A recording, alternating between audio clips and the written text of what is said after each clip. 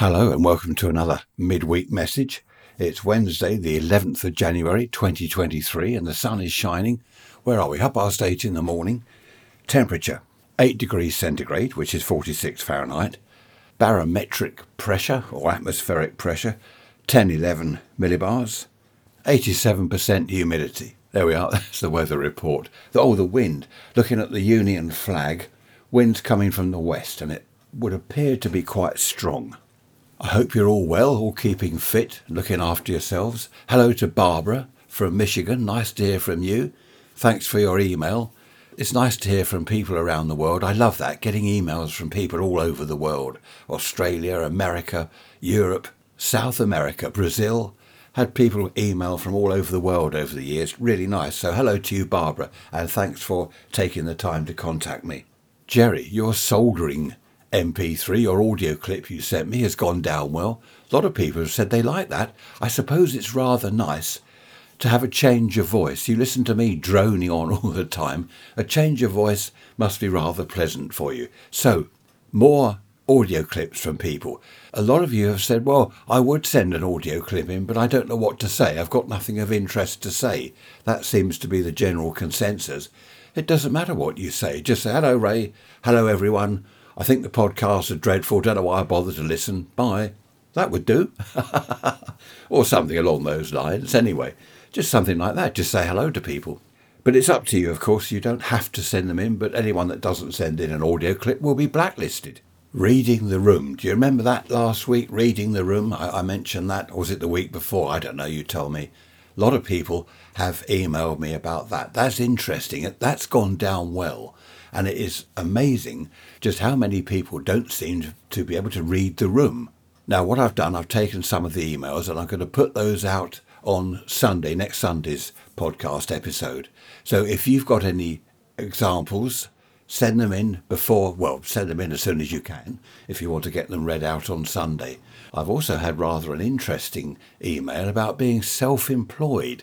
I'll be talking about that on Sunday. Now that I can relate to directly, so that'll be another interesting one. As you know, we don't do politics on here, do we? We don't want to talk about politics.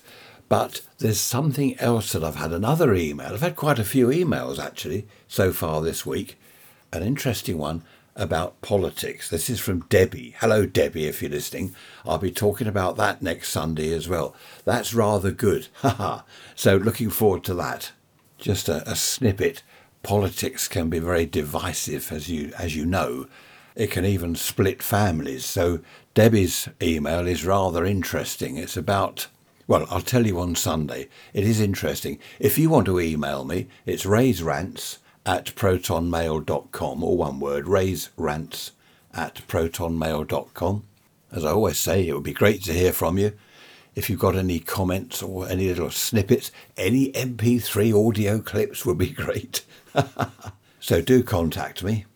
Oh, just before I go, I must tell you, one of our grandchildren, 7-year-old, we were talking about tea cosies. Who remembers the tea cosies that you put on the teapot? And they were often knitted, Mum or Granny would knit the tea cosy and you put it on the teapot to keep the tea warm. And we were talking about that. And the little lad, he said, what's a tea cosy? He didn't even know what a teapot was, which I found quite interesting. But I suppose he wouldn't. And I mentioned other things, a butter dish. Who uses a butter dish these days? A milk jug. We had in the fridge the milk jug, the butter dish, various things like that. The toast rack you'd have in the middle of the table with your toast in it that had just popped up. None of those things seem to be around anymore. Do you use a toast rack or a butter dish or a tea cosy, a tea strainer? Do you use real tea with a tea strainer? It was quite funny. I mentioned all these things to the little lad and he just sat there looking at me as if I was speaking a foreign language. Back in the 50s, I remember my grandmother, she would lay the breakfast table the evening before.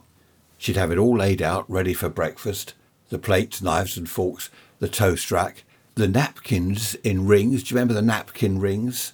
None of that is around. Well, is it around? Do you have napkins with the little napkin rings anymore? Do you lay out the knives, forks, spoons all in the proper order? Or is it just, right, food time, grab a knife and fork, sit at the table, scoff, got to run off, my phone's ringing, got to watch something on Netflix.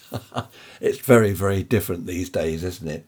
So let me know about that. How do you have your meals? Do you set the table properly, or is it a sort of free for all? Love to hear about that.